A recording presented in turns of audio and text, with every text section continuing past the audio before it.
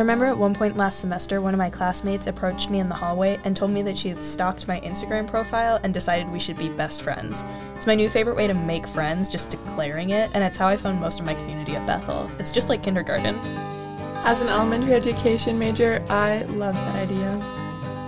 Yeah, I think, honestly, going up to somebody and just telling them you're going to be friends, just based on their reaction, you can tell if they're going to be worth being your friend. Yeah, you learn a lot about people that way. I think that's a pretty crazy story, Anna, and I think it highlights the fact that it's pretty awesome when you are able to find friends like that, especially in college when it seems impossible sometimes to find that group and find people that you can hang out with. Yeah, absolutely.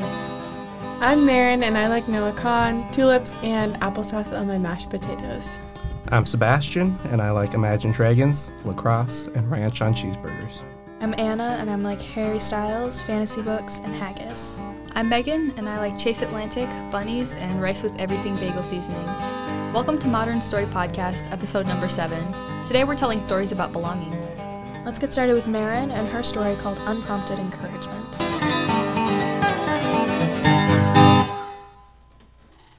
If you know me, you know that I love summer camp and all of the things that come along with it. The summer after I graduated high school, I was hired as a counselor for my childhood summer camp. It seemed like I blinked and my first group of campers were unfolding their sleeping bags and screaming over spider webs in our cabin. I was like, wow, they are here. Each of their little 9-year-old bodies had a family at home, opinions in their head, and they were searching for love in their heart. As quickly as my campers arrived, so did the doubts in my head. Would I be able to keep them safe? What if they didn't like me? Or how would I teach them the gospel? I remember being sick with all of these worrisome thoughts. There were times when I couldn't even finish my cookie, which is by far the best part of any camp meal.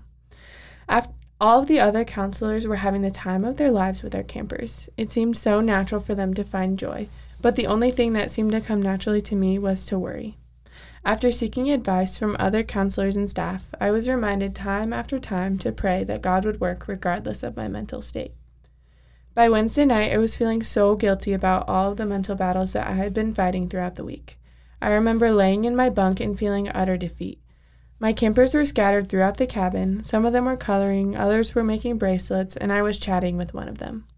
I don't even really remember what we were talking about, but then all of a sudden, she looked me in the eyes and said, "Maren, I see God through you." I was like, whoa. I was speechless and I didn't really know what to say. I don't really remember what I said, but I do remember that I learned so much during my summer as a camp counselor, and this is one thing that I never want to forget. When I was feeling so anxious and so doubtful that the Lord would ever be able to use me, He gave my camper these sweet, unprompted words of encouragement. It was even sweeter that this camper happened to come from a family that did not go to church, and she was just beginning to learn about God and His love for her. Now I know firsthand that the Lord can use anyone, any situation, and any time for His glory if we just let Him.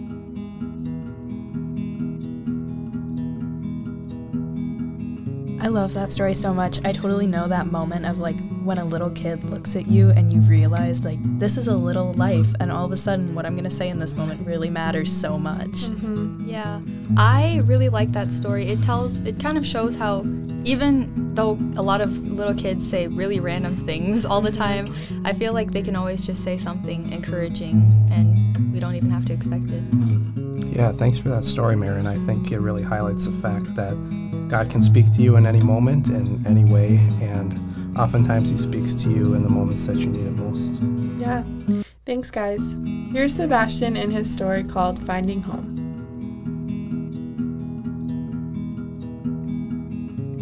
I looked across at my mom from the passenger seat of the car and said, "Yep, this is it. I'm going here." That single moment changed my life forever, whether I had known it or not. I was 18 years old, it was September, and I was in the process of finishing my 2-year associate's degree at Century College in White Bear Lake. Having taken AP classes and completing a year of PSEO at Century, I was getting a little bit of a head start to my college career, hoping, like my parents always told me to take advantage of the opportunity.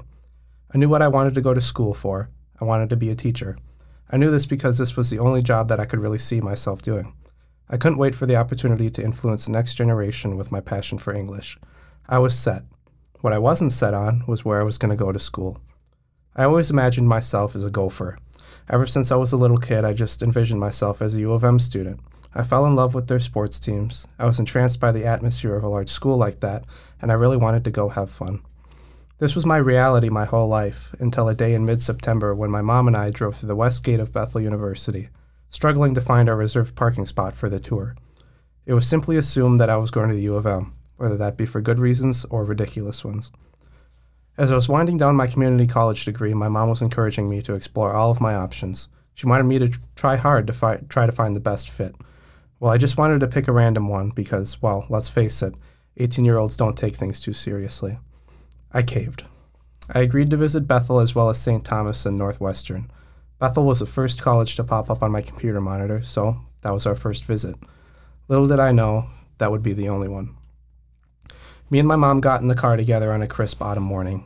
The leaves fell from the trees, and it felt as if my stomach was falling from my body.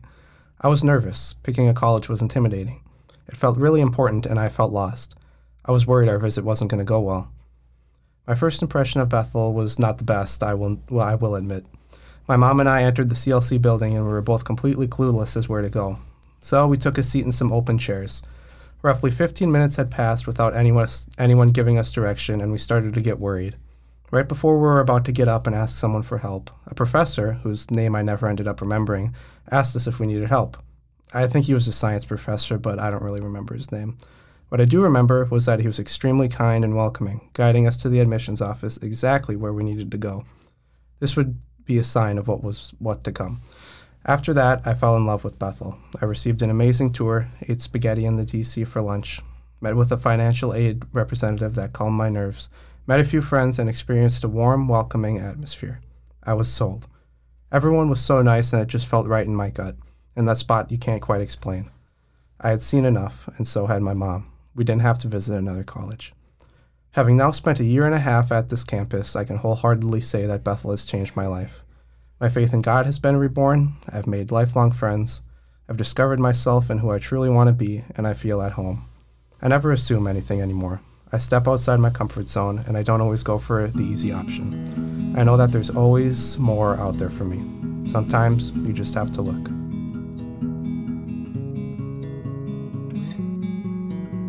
I love that idea of finding community in unexpected places. I think that's such an important idea, and especially in this time of our life as young adults when that community can be so difficult to find, taking that step and then finding that instinct and listening to it is really, really important. I totally relate to just kind of knowing, quote unquote, knowing where you're supposed to go for college, and then just going and taking a couple tours just to humor your parents, and then you end up finding where you're going to go.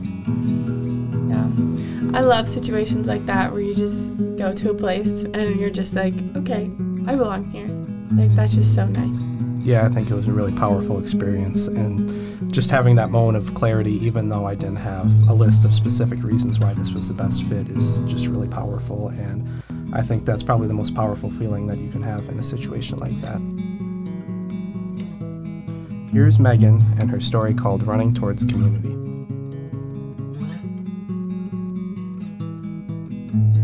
It was the spring of 6th grade, and I was about to make the most significant decision of my life. Which sport should I join? There were so many choices, and it was really overwhelming. I could join volleyball, basketball, hockey, tennis. The list went on and on. I did the most logical thing my little 12-year-old mind could think to do. Pick the same sport as my best friend. The sport she chose was track and field, and joining it has changed my life. I initially joined because the sport seemed so easy. You just get pointed down the runway and run in a straight line. However, I soon realized that running was my passion. Not just any type of running, though, running over hurdles. When I first joined, I assumed that I would run long distance, because that's what my dad had done when he was in high school. However, it didn't take long for me to realize that I was definitely not distance material. After trying out every event, I found that I had the most fun with hurdles. I was smitten with the adrenaline that shot through my body as the gun signaled the start of a race, and I had to run to make it over all 10 obstacles. Open sprints and relays were a lot of fun too, and they're still events that I enjoy doing today.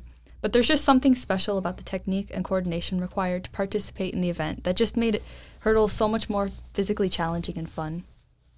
Even after the middle school years ended, I still loved running hurdles, so I joined the high school track team. Through personal experience, I've found that connections made through sports are always so much more meaningful than friendships found anywhere else. During this time, On the high school team, my coach corrected my form and helped me with my speed training, as well as with life in general. She helped me with schoolwork, gave me life advice for anything I went through, and helped me hone my leadership skills. I also met some of my closest friends through the sport, friends that are my main connection to the high school today, even now as a PSCO student. The friends I've made along the way haven't been limited to my own school, though. Track has helped me make more connections to other high schools as well.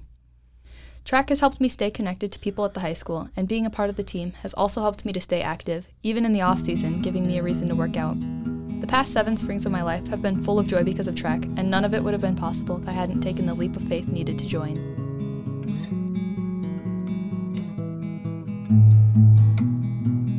I'm so glad you figured out that you love to run hurdles, because in my time in track and field, that was not the case for me.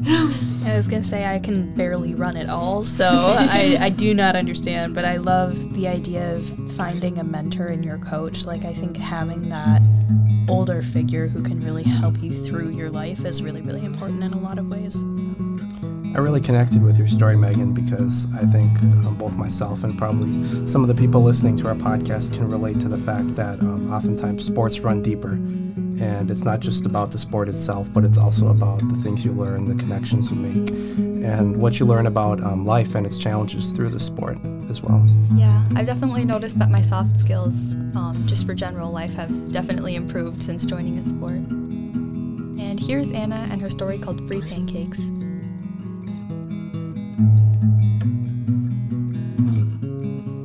I'd been living in Edinburgh for almost a month, and my apartment still doesn't have Wi-Fi. It seems like such a silly Gen Z thing to be upset about, but it meant if I wanted to watch a lecture, attend class, or do homework, I had to leave my apartment and find somewhere in the city with free Wi-Fi. So my friends and I would bounce from cafe to cafe, trying to find a spot with decent enough Wi-Fi, while every other student in the city tried all of the same places, effectively crashing every signal in a half-mile radius around the university. One day, a few weeks into the semester, one of my friends texted us saying there was a place right below their dorm that had free, stable Wi-Fi. We were all a little skeptical because we knew this place was a Christian organization, but when my friend informed us there was also free pancakes, we were sold. The place was called Roots, but it wasn't totally clear what exactly Roots was. It wasn't a coffee shop, though they had free self-serve tea and coffee. It wasn't a social or study space associated with the university, but they had study rooms and board games and social events all geared towards students.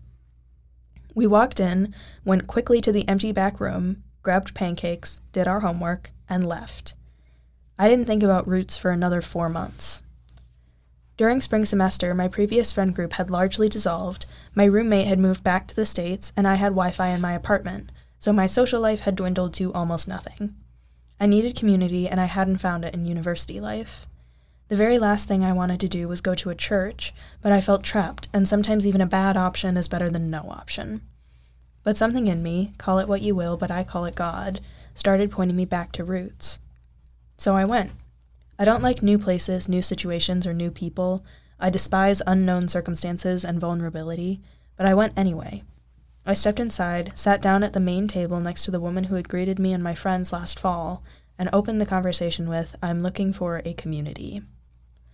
Over the next several months, I was enfolded into a place unlike any I had ever seen. Roots was founded in Christianity but had no interest in evangelizing, and their main goal was to provide a safe place for university students to come and just exist without expectations.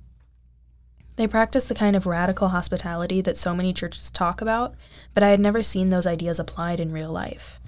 Everything was free, you only interacted as much as you wanted to, and nothing was expected in return. I felt so at home there so quickly that I agreed to go on a weekend retreat with these people, even though I had only known them for 2 weeks. It turned out to be one of the best weekends of my life. By the end of the semester, I was spending nearly every day at Roots, and the friends I had made there had changed my life in so many ways. It became a home for me, and it still is every time I go back to visit. Last fall, they offered me an internship after graduation, and when I went back to Edinburgh in January, they offered me a job instead. 5 years, right out of college, working in a community I love in my favorite city in the world because of broken Wi-Fi and free pancakes.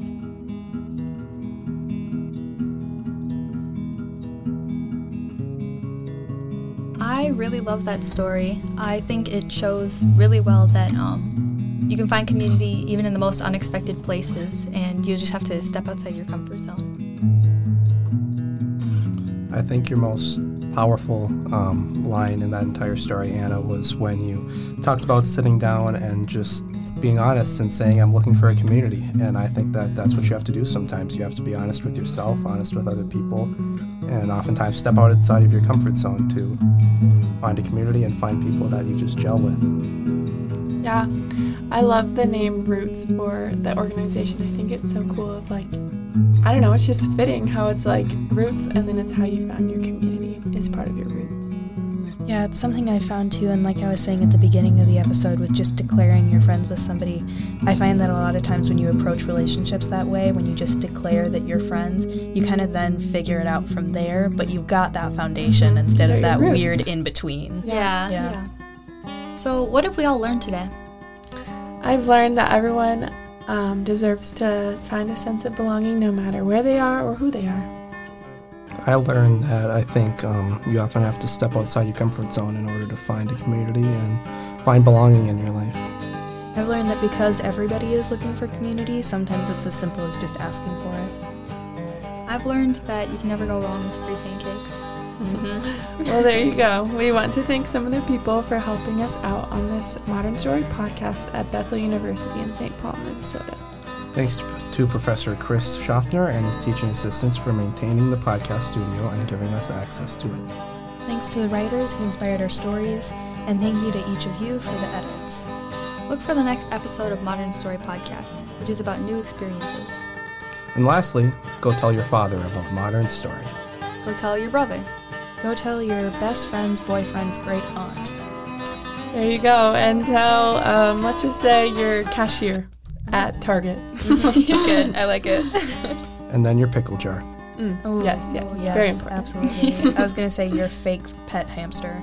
Oh, why is it fake? I don't know. I don't have a real pet hamster. Okay, I was going to tell my pet rock, so. Oh, that's so sad.